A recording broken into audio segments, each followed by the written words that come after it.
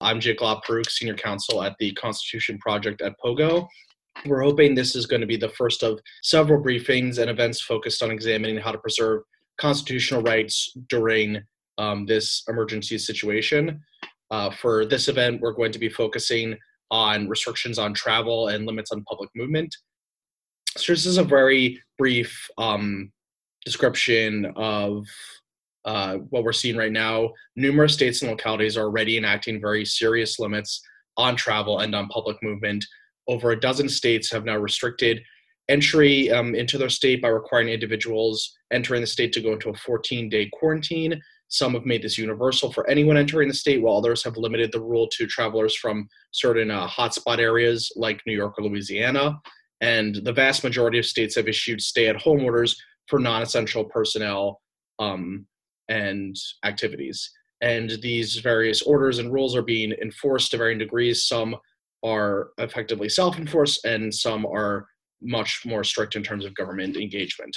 So joining us today to discuss these and their implications, we have two really great panelists. First, Professor Gostin is director of the O'Neill Institute for National and Global Health Law and University Professor at Georgetown Law, as well as the director of the World Health Organization Collaborating Center on National and Global Health Law.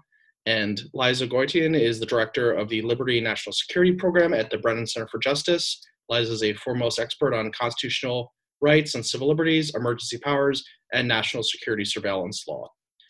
So just to kick things off, I want to kind of give each of our participants a sort of general question to cue up the discussion. So I was hoping, Liza, you could start by talking a little bit about what constitutional rights and civil liberties, the full range of them that are put in jeopardy by travel and movement restrictions. And then Professor Gostin, if you could follow up by discussing sort of, given the range of policies from states limiting entry to stay-at-home orders, what are the most likely measures that are going to be effective in this scenario, and what factors are going to influence efficacy and effectiveness? Thanks, Jake, and thanks very much for having this presentation, which I think is obviously very timely, very important. I'm going to bite off the piece of it that focuses on some of the restrictions states have put, or some of the rules that states have created for people coming into the state to be quarantined. And I'm going to start by saying that there is, in fact, a constitutional right to engage in interstate travel. So far, no state has entirely closed its borders and not allowed people from out of state to travel into that state. Instead, as you said, Jake, more than a dozen states have enacted requirements that people coming in from out of state have to undergo a 14-day quarantine. This is different from a stay-at-home order because they don't get to go outside to exercise or go shopping or any of that. I would say about half the states at this point are imposing this requirement on people coming in from hotspots, places like New York, places with high rates of infection. And the other half are imposing it on anyone coming in from out of state. But even though this is really a quarantine requirement rather than a travel ban, it still implicates the constitutional right to travel because it imposes a burden on people as a direct result of their decision to travel between states. So it's almost like a kind of tax on interstate travel.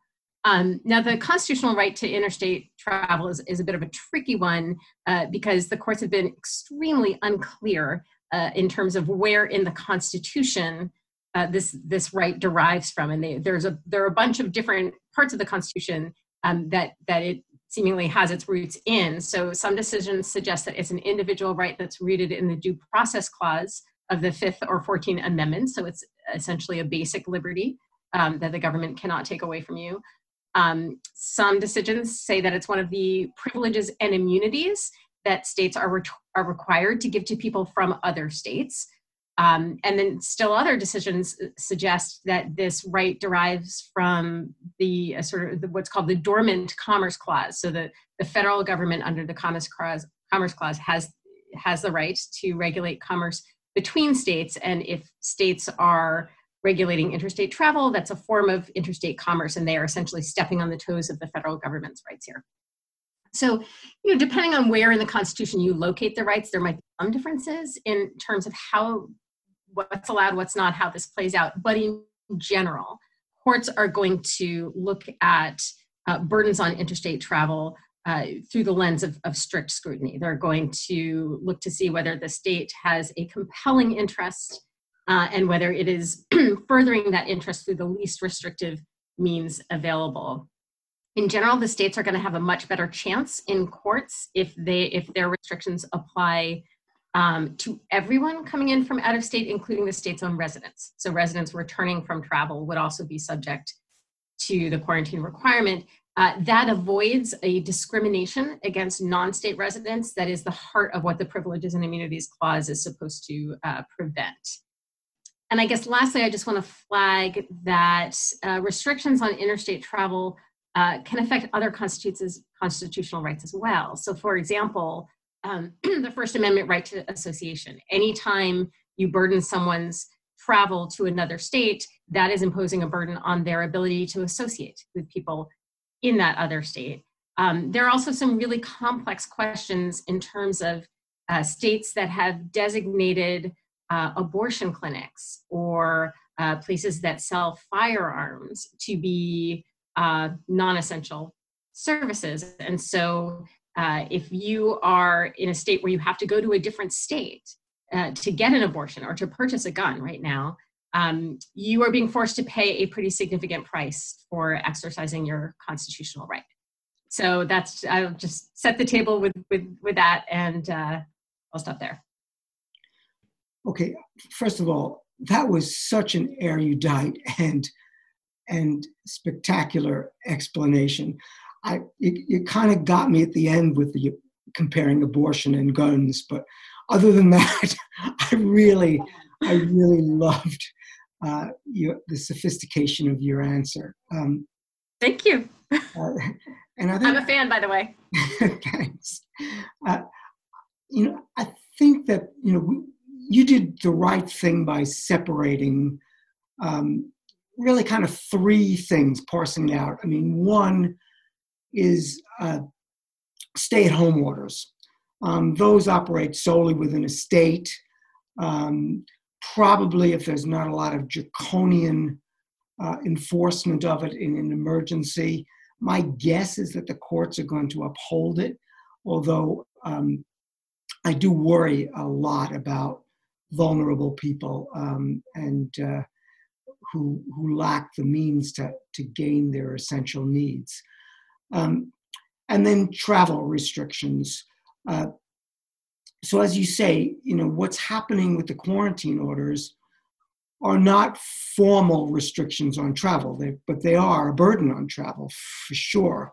I think if the governors were to absolutely say nobody from another state can come, I have no doubt that the courts would strike that down, probably under the Dormant Commerce Clause, as you say. The interesting question is whether the president could restrict travel among the states. And for that, I'd love your opinion. The regulating interstate commerce is exclusively given by the Constitution to Congress, not to the president. And so the question is whether the Public Health Service Act gives the president authority to do that. It allows the president to make provisions to avoid transmission of an infectious disease between states, but it doesn't mention travel. So my guess is it's not specific enough, but I'd love to hear what you say. On quarantine orders, certainly every state has the power to quarantine somebody if they have good reason to believe that they've been exposed to a dangerous infection, and then to quarantine them for the period of time of the incubation period. But that requires an individualized risk assessment. And if you're applying it sweepingly to anybody who comes in from another state, it seems to me it's too generalized. You don't have enough specific grounds to demonstrate that this person is dangerous. So say any traveler from New York, which is the current epicenter, well, what if they were coming from upstate New York, where you had a very low rate? Or what if they were isolating themselves and just coming in to visit a family member. So I think that these kind of generalized quarantines, depending upon how they operate, do seem to go too far, and they would violate even the state public health statute that requires some kind of individualized risk assessment. And while the Supreme Court hasn't really, in modern times, made its views known about quarantine, it has done for other civil confinement, particularly civil commitment, and it's called that a massive deprivation of liberty. And so you're exactly right. Requiring least restrictive alternative, compelling state interest would be, I think, the right thing. Let me just finish by saying, one of the things that I've really been pondering a lot is that we're in a once in a century event. None of us have ever seen this. My dad was born during the 1918 flu pandemic, but even he was too young to remember it. So when this is all over, what will be the state of our civil liberties? What will be the state of our human rights? Will it be the new normal? If at any time there was an infectious disease outbreak, would we completely snap back to draconian methods? And those things worry me a lot. I don't think there's been a lot of discussion in the public space about the importance of human rights and civil liberties. Okay, thanks so much. So that actually, I think, segues very well into the next question I was hoping to have you guys take on. Precedent is obviously always a really big idea for legal rulings and interpretations. It's also a way that we develop policies. Just we look at what works, what doesn't work, what seems reasonable. I mean, is there any precedent for this type of travel restrictions, stay-at-home orders, things like that, in U.S. law, either at the state or national level previously that we can bear on, or are we really in uncharted waters as far as what we're doing today? Which one of us did you want to take that issue on? Whoever wants to hop on. Did you want to, or shall I? Larry, why don't you start? Okay. Well, as I said, we've had a lot of experience with individualized quarantines. So an individualized quarantine, we've done it for multi-drug resistant tuberculosis and a whole range of other areas. That's certainly not uncharted territory. And so public health statutes allow you to isolate somebody that actually tests positive for the diagnostic test of COVID-19 or some other infectious disease for the period of time that they're infectious. And that if you're exposed but not yet positive, you can be quarantined if there's significant risk to the public. But I think we are on uncharted territory about the sheer scale of what we're seeing.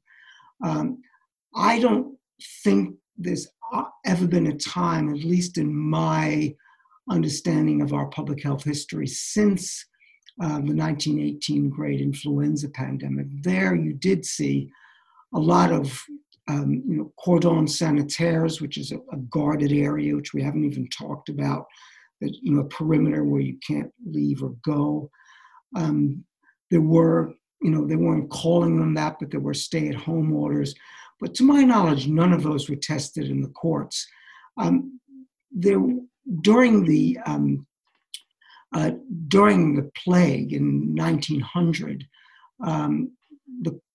there was a San Francisco federal district court that looked at they called it a quarantine, but really it's a cordon sanitaire in an area of San Francisco, and the court struck it down. Its major reason for striking it down was because it was discriminatory. It basically applied almost exclusively to Chinese heritage people in the San Francisco area. And the court famously said, the government acted with an evil eye and an unequal hand. So certainly discriminatory cordon sanitaires would be right. But I don't even think there's been any, at least to my knowledge, unless you can correct me, any major court decisions about kind of what we colloquially call a mass quarantine. And it would be interesting, we're thinking of stay-at-home orders, but what if a court had to look at something like a mass quarantine of an apartment building or a dormitory? We're in universities, and so we can appreciate the significance of that. That happened, a fair amount in Singapore, Hong Kong, China, and even Ontario during SARS. But to my knowledge, that's never been tested significantly in the U.S. court. And I would just echo that and say that in general, with individual liberties, when courts look at individual liberties, they tend to look at some sort of individualized rationale that the government has for whatever restriction that it's imposing. And so they want to see some evidence that that particular person is dangerous before that person's liberty before that person can be confined. And the question is, how would that play out in a situation where you are seeing non-individualized determinations, including both quarantines, which is what we're seeing when states are requiring quarantines for people coming in from out of state that is not based on any individualized determination about the people coming in from out of state. It's also a factor to some degree in some of the stay-at-home orders, because those as well are generally mass orders across the state for anybody who is not working in an essential service and essential business is supposed to stay at home except for certain exceptions. And that is obviously a serious deprivation of liberty that is being with no sort of individualized justification for individual people. And so I think it's a fascinating question, how and whether the Bill of Rights can accommodate this kind of mass deprivation of liberty. Is it as simple as saying, well, look, if the government's interest is compelling enough, and there truly is no less restrictive means than to tell everybody in the state to stay home. Maybe it's the same balancing test. Maybe not. I mean, maybe there's some reason why you can never have a non-individualized assessment when it comes to the Fifth Amendment liberties. So it's a really interesting question. And I think there truly is no precedent we can point to for this. Yeah, I think that's exactly right. There really isn't any precedent. One interesting idea that I've been thinking about, but I don't think it was ever tested. In fact, I'm pretty sure it was never tested. The federal government also has quarantine powers, but they're much more limited than the states. The quarantine rule that the CDC operates in its quarantine unit really has its presence at the nation's border. And it's very, very rarely been used. Before COVID, I think, and I've confirmed this with the CDC, that the federal government has never exercised that power since, for 50 years. And that was a single suspected case of smallpox. But now it's used the federal quarantine powers quite extensively. Sometimes it's individualized, but very often it's broad. So for example, every evacuee, American citizen evacuee from Wuhan and Hubei province in China was subject to a 14-day quarantine. Every person that was evacuated from the Princess Diamond cruise ship was also confined. Now, those were real hotspots. And so the question is, would the courts have upheld those? But it was never challenged. I don't know quite why ACLU or someone else didn't. And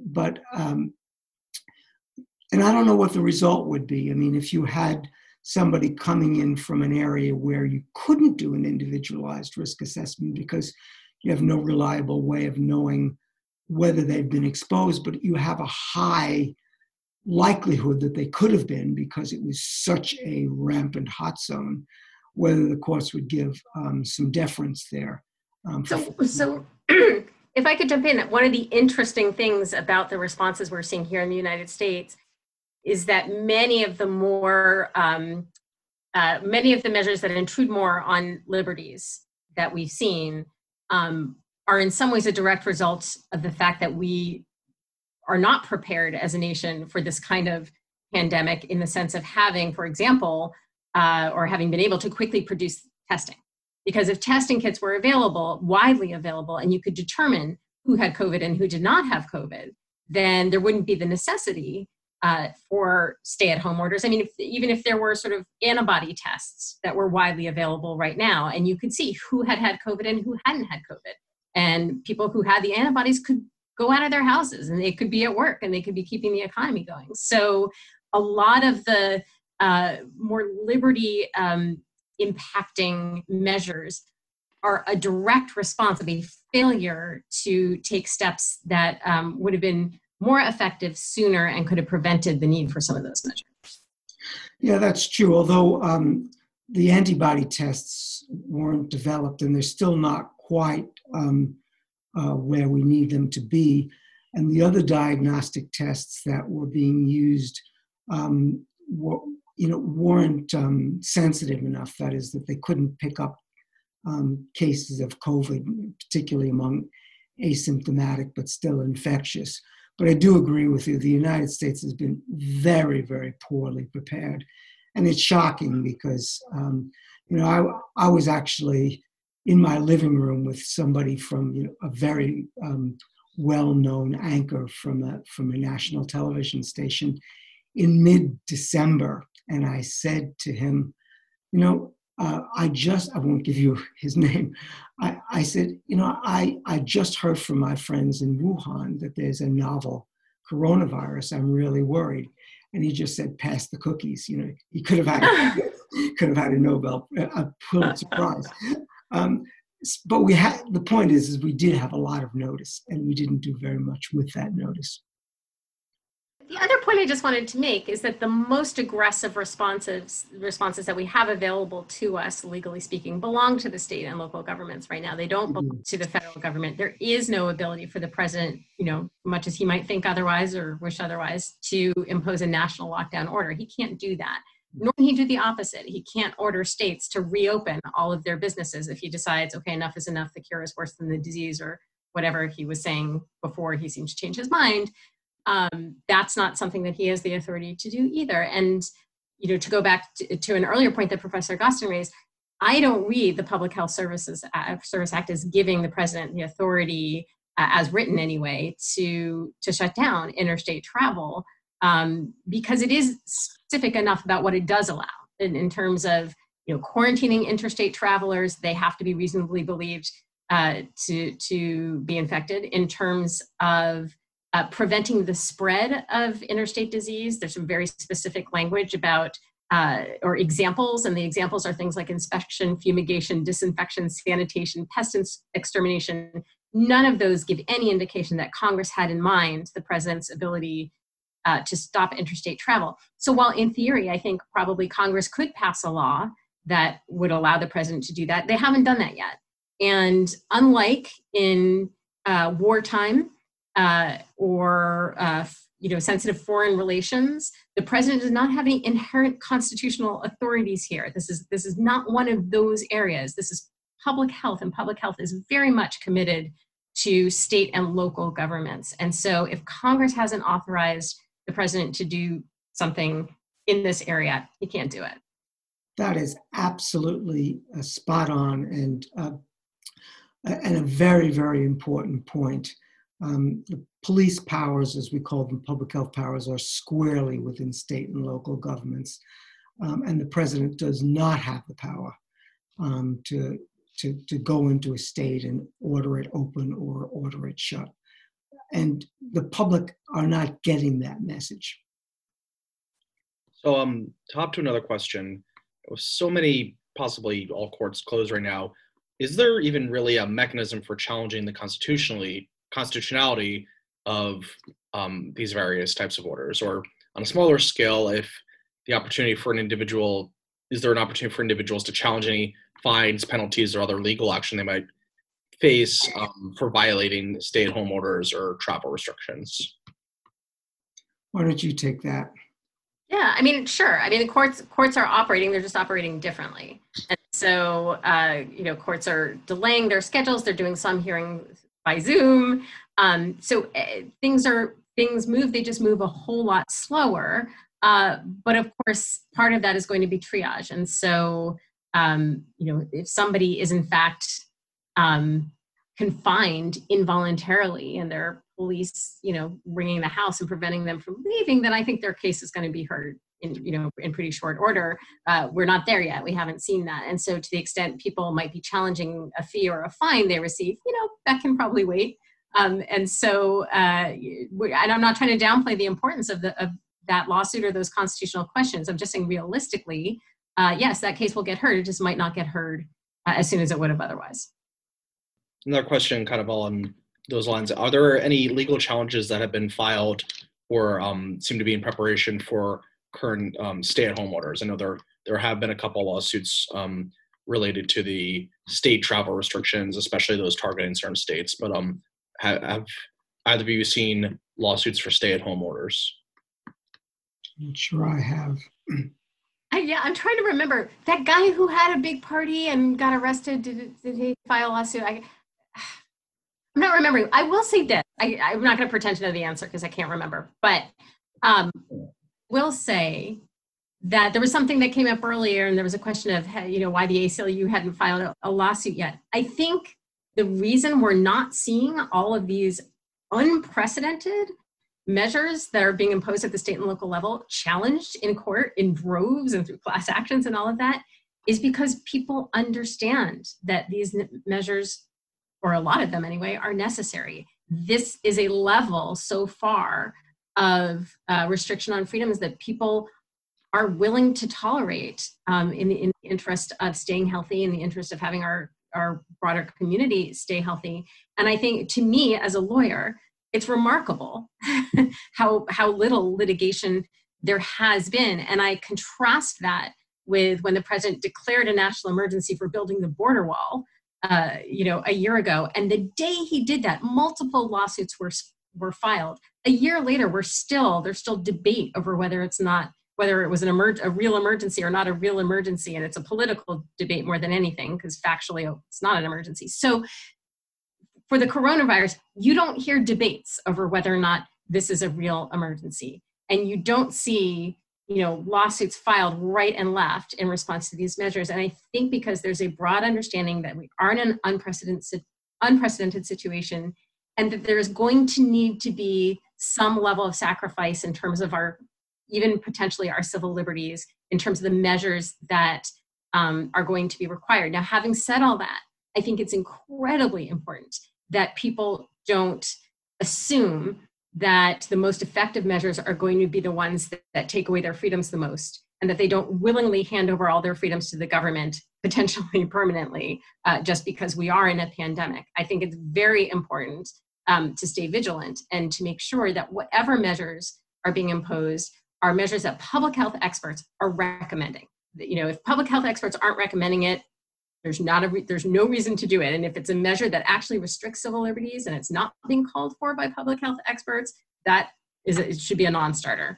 But to the extent that public health experts are recommending it, just making sure that these measures are as narrowly tailored as they can be, that there are protections for people's liberties and rights built in, things like judicial review of quarantine orders, even though it might have to be after the fact, and that none of these restrictions last any longer than necessary to address the pandemic, and that when it's over, we have a bit of a debrief on whether the laws in place have the protections that we would want them to have. So the next time this happens, knock on wood, hopefully won't happen for a long time, we know that we are protected by our laws, which I think right now, unfortunately, is not necessarily the case. Yeah, I think that's right. I mean, I've often said that, good science makes good ethics, makes good law, and it starts with the science. So just to kind of reinforce your point, if you remember back to the quarantines that were put on for returning health workers from West Africa during the Ebola outbreak. There were quarantines. The states were saying that they were needed to protect the public's health, but the public health community and the scientists were saying that it's actually counterproductive. Donald Trump, before he was president, called for such quarantines, but in those cases, they were entirely inappropriate. In this case, so long as it's proportionate, as you say, the least duration, the least restrictive, and it's got strong scientific support, that's probably is indeed the explanation why we're not seeing a lot more judicial challenge and public debate over it. So, follow up on this, I want to actually just jump in with a question. Following up on Liza's point about looking towards, giving due diligence to the idea of protecting public health. I mean, I think that definitely becomes sort of a default for a lot of the public in times like this, and it can be easy to forget sort of what we should be worried about from the civil liberties side. So I was hoping you could both kind of talk about what exactly are the full range of rights that will be affected, not just in a legal sense, but in a very human and practical sense, including, but beyond that, the full range of rights beyond travel that are implicated by state travel restrictions and stay-at-home orders. Autonomy, liberty, travel, movement, potentially religious or free speech or assembly rights under the First Amendment. That's to say, I think those rights are implicated, not that they would necessarily trump, bans on public gatherings, because I think they're content neutral, those kinds of bans. And also what we haven't talked about, of course, is privacy, because in many other countries, there's been a lot of intrusive surveillance to enforce these kinds of movement restrictions, and including gathering data from your cell phone about where your movements are and who you've been in contact with. So I think those are kind of the, among the list of rights. It's a long list, depends upon what the measure is, as to whether it sufficiently implicates those rights without justification, so that it would be unconstitutional. And I would just add to that I think the greatest concern is that any of these extraordinary measures could then become the new normal, in that people get used to them and people get used to the notion that, oh, hey, the government actually is authorized to prohibit gatherings of more than X number of people. Well, yes, but only under some pretty extraordinary circumstances. And I worry, you saw President Trump comparing coronavirus to the seasonal flu right up until it became, just too idiotic to eat for him even to continue that claim. And you do worry because, the seasonal flu kills a lot of people. So could we start to see, once people get socialized to this idea that governments have this power, then, could we start to see governments, maybe a little more ready to use that power? And maybe next time it's not the coronavirus, it's the flu. Or it's some other virus that maybe just doesn't present the sort of unique, or it's probably not unique, but the kinds of dangers that COVID-19 presents. And so I think we're going to have to be extremely careful, extremely vigilant that we not allow this event, this time in our history, to break down the very, very important barriers that we have put in between government and powers the government should not have in ordinary times. Yeah, I think that's well spoken, Liza. If I can just broaden this out, even though we're talking about United States constitutional law, just to indulge me about the global situation right now, because we've seen unprecedented deprivations of liberty, human rights, whatever you would call them, in a particular country that we've never seen before. Prime Minister Modi in India has literally confined, 1.4 billion people. When China was acting, I always said, and maybe wrongly, this could only happen in China. But China did use particularly intrusive forms of citizen informers, and everybody's cell phone was tracked. It was really quite intrusive. But the World Health Organization has praised China. It's traditionally been very much against travel bans, but not this time. And so not only are we seeing a potential new normal in the United States, but I worry about what this is saying about how we would interpret and apply the international health regulations, for example. Because the international health regulations, it's one of the two major WHO treaties, and that governs global health security. Basically, I've often called it a balancing dynamic. It balances public health with human rights, with travel and trade. But we're not hearing very much about the human rights and travel and trade from WHO and from other international bodies. Now, maybe it's because, as Liza said, this is just so unprecedented, but maybe it might last until the next epidemic. And I do worry about that considerably. So it seems like a kind of overall good practice you guys are indicating for policymakers, reporters, everyone tackling these issues in different ways is that we should be thinking about, does this seem reasonable? Does this raise risks and potential harms, not just in the context of what's happening right now with all these, really scary public health consequences bearing down, but, might we see those harms or worry about those harms if this situation came up, on a regular basis, on a yearly basis for one reason or another? Well, I mean, I think it's not hard to spot the things that need to trigger vigilance because they're not subtle, right? I mean, when the state and local governments say that businesses have to close down, or you can't have more than 5 people standing together and having a conversation, or non-essential travel is prohibited.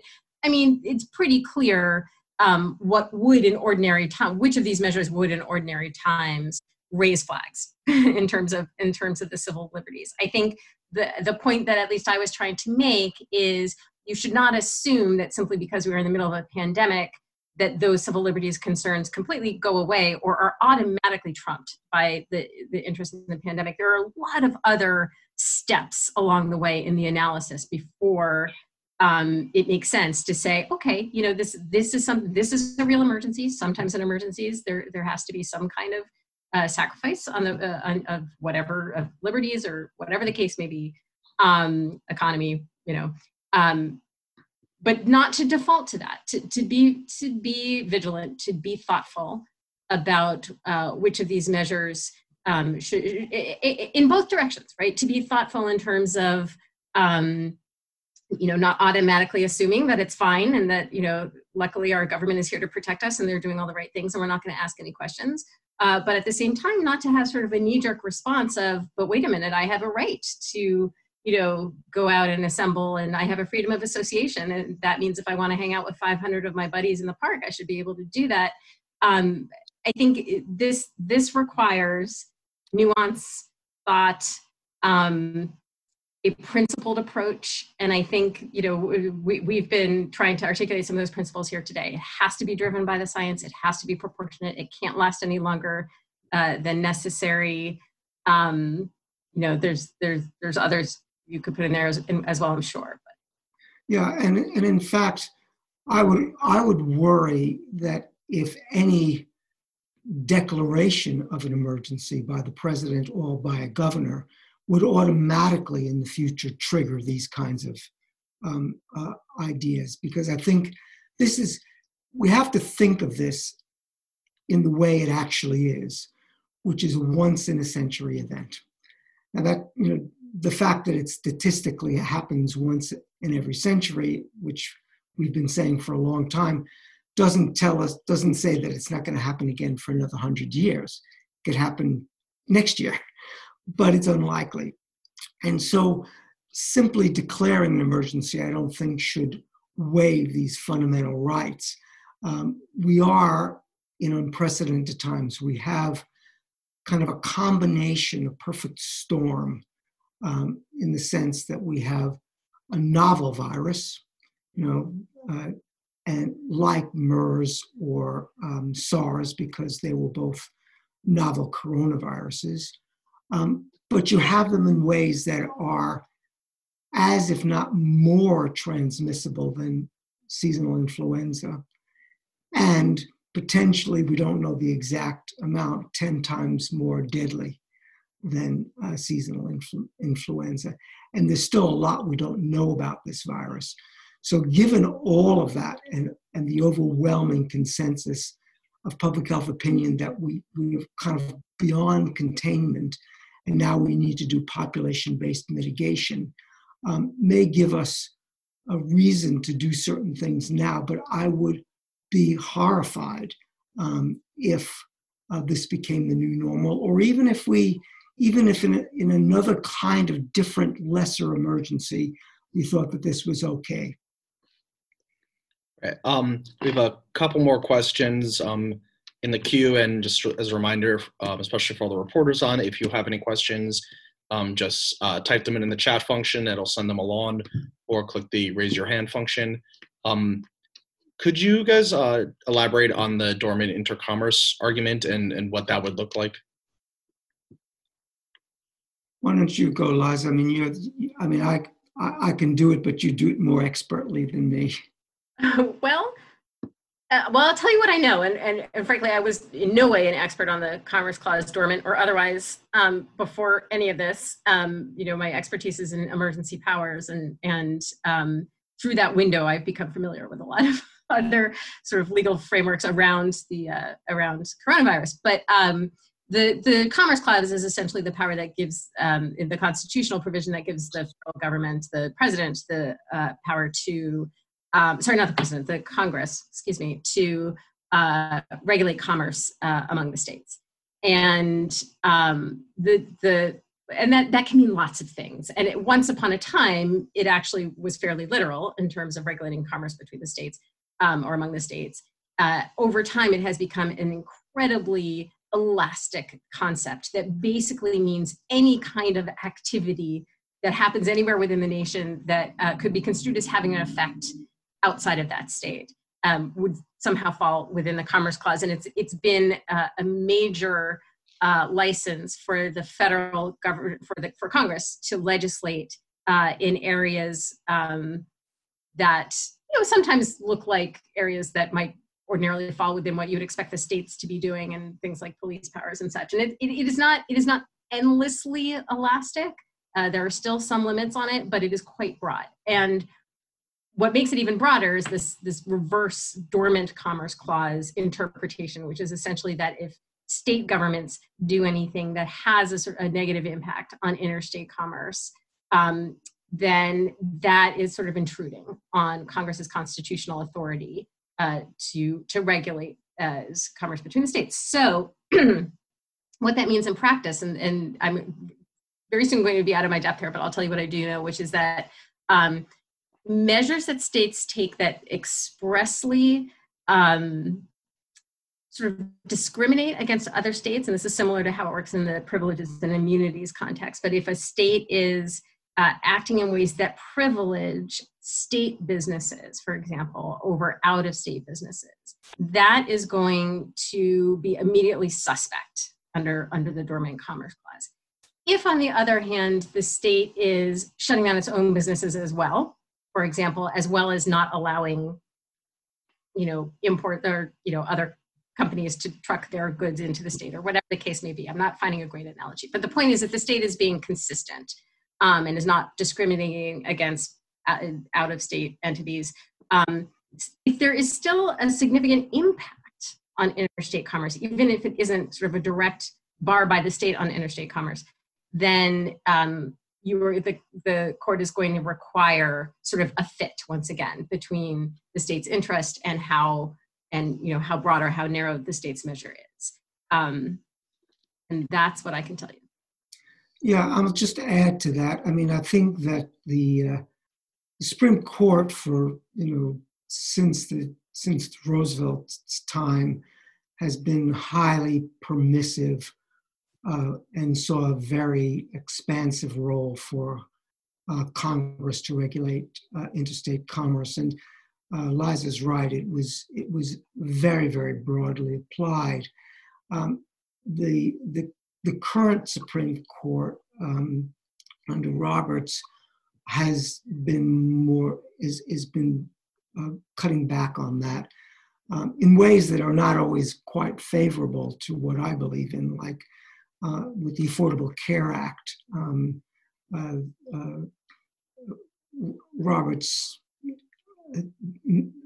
tiebreaker basically made very little sense to me. He basically said, well, Congress doesn't have power to enact the ACA under the commerce power, but that seems really strange because 1/7 of the U.S. economy goes to healthcare, and the supplies, everything's going back and forth. But then said that it was the taxing power, and the court, of course, is now poised to look again at that taxing power. So I think, yes, it's very, very broad. The way I would interpret the Dormant Commerce Clause is that, yes, I think Liza's right. The state has the absolute right, under its police powers, to close businesses or change business operations, regulate businesses, health, safety, and other measures, and applying that to any business, whether the business is multi-state, doesn't matter. If somebody was going to bring in, a company was going to bring in goods from somewhere else, I would find it difficult to think that the court would say that it's okay for the state to have a guarded border and the trucker couldn't come through. But that once the trucker comes through, the trucker has to abide by every regulatory provision that the state has, and it can't discriminate. So I think, between what Liza and I said, probably is a pretty good assessment of what the commerce power does and what the dormant commerce power would or would not allow. Great.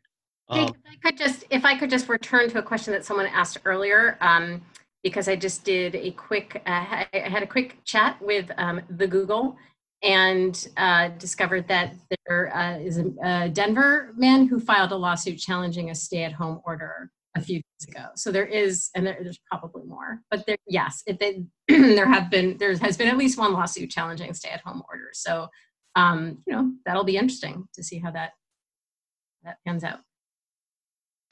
Right.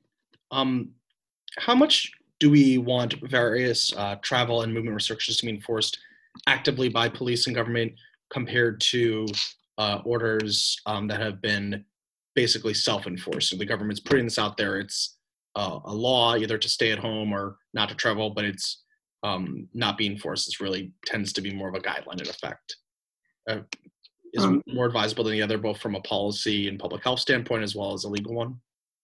Well, why don't I start on the public health side? I mean, I think I do support stay-at-home orders. I prefer them to be advisory rather than compulsory. And if they are compulsory, I would personally look very closely at whether there was any draconian enforcement of it. That would worry me quite a bit. I think for the most part, the public understands the need to shelter in place, will generally cooperate, but I wouldn't like to see an armed police presence, jail sentences or prison sentences, or even massive fines. And I would certainly want to see quite reasonable exceptions for essential work and essential travel. And I think to the question of effectiveness, it's interesting. I mean, different societies are different cultures are different. You see different measures work better or worse in different countries depending on various variables. And I think in this country, Social pressure is likely to be, if anything, the more powerful than the threat that maybe somebody's going to hand you a ticket while you're out walking on the street. I mean, enforcement is a really difficult thing to do given the rules as they've been constructed. So if you are allowed to go out to go grocery shopping, but you're not allowed to walk to your friend's house just to hang out, if a police officer stops you in the street and says, "Where are you going?" You say, "Oh, I'm going to the grocery store." I mean, this is not an easy thing to enforce anyway. So really, I think social pressure is a huge amount of what we're relying on here, and what has so far actually been fairly effective, even if not as effective as we would like.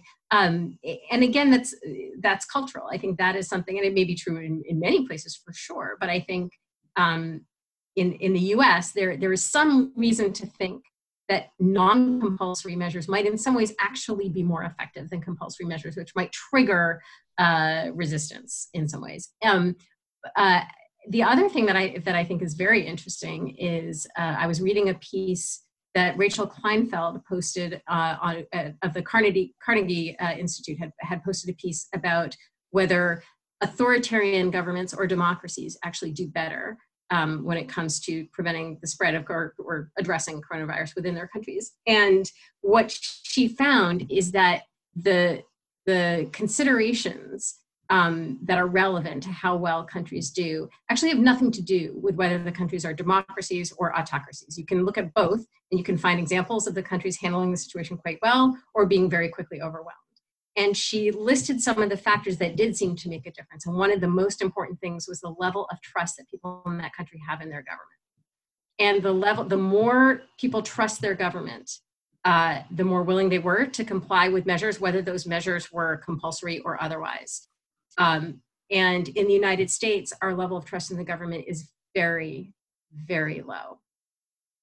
So that tells you a few things. It tells you, first of all, that we're maybe in a little bit of trouble, but also that we might be more reliant on what our neighbors are doing and what our friends are doing and the social pressures and the social cohesion that we do have in this country. It might be a stronger influence than what the government either asks us or orders us to do. Yeah, I mean, it is very interesting to see those international comparisons. I know from a public health point of view, it's absolutely right. I've often said that gaining the public's trust is the most fundamental measure of how well we do with health issues. I would hope that in the United States, the level of trust for state and local public health agencies might be higher than they would generally for government. I don't know, but I would really hope that that's the case. I think we do have, by and large, really good, dedicated civil servants in our public health our public health service, both federally and particularly state and local. And there was some good data before COVID that actually high levels of democracy and freedom correlate better with health, not worse. And you can see examples in very, very different ways. So, for example, South Korea is a reasonable liberal democracy. It's done perhaps the best of any country. China, was able to build, 2,000-bed hospitals in a week, but it delayed for probably 4 to 6 weeks before reporting the virus to WHO, and it punished whistleblowers, stifled the press, and others, which I think was a real impediment. I think if we wanted to look at some of the United States' strengths and weaknesses, one of the more interesting, debates, it's got both health and constitutional and social implications, is federalism helping us or hurting us? And I think there's probably some arguments on both sides. Great. We're approaching the hour, so I want to just get in one more question before we have to go. Unlike in internal travel restrictions that are required to meet a strict scrutiny standard, restrictions on travel by foreigners or immigrants is governed by plenary powers. So is there really any limit to what the government can do in terms of limiting external travel in these types of situations, or does the government effectively have carte blanche for restrictions coming in from outside of the country? Yeah, I mean, I've written an article on this, so I guess I could just have a quick go, and then clearly the president's power at the border is much stronger. You could see that in the Supreme Court's quite unfortunate decisions around immigration and things like that, or sanctuary cities. And certainly the president has extensive quarantine powers, but still, if you look at CDC quarantine rule, it does require some kind of individualized determination, some kind of due process, although not as much as I would like to see. And so, the president can't ban a U.S. national, for example, from coming into the country, but might be able to quarantine that person. But so far, all of the travel bans that have been put at the southern border, at the northern border, closing it down, Europe, China, Asia, Iran, I haven't seen these challenged. Many of them aren't particularly supported by public health evidence. And so I've always worried about them. Arguably, they do violate the international health regulations, which is a treaty obligation of the United States. But so far, the president has been exercising this power with carte blanche, and kind of sorry to say, so have other countries around the world. It's really been jaw-dropping to see borders close so quickly and so definitively and so widely. Yeah, I would just add to that. I mean, if the president is acting not under the PHSA but under the Immigration and Naturalization Act, and is Nationality Act, and is imposing a travel ban essentially under his authority to determine that granting entry to a class of persons is not in the interest of the United States or goes against the interest of the United States. I mean, we saw in the Muslim ban challenge of the Supreme Court that it is effectively impossible to challenge that, essentially. I mean, I shouldn't say that because, the Brennan Center is still involved in a lawsuit, which is not... And it's disgraceful. Ongoing. But shall we say that the president, I mean, I think it's safe to say that the president has extraordinarily broad authority to decide not to deny entry to foreign nationals trying to come in from out of the country.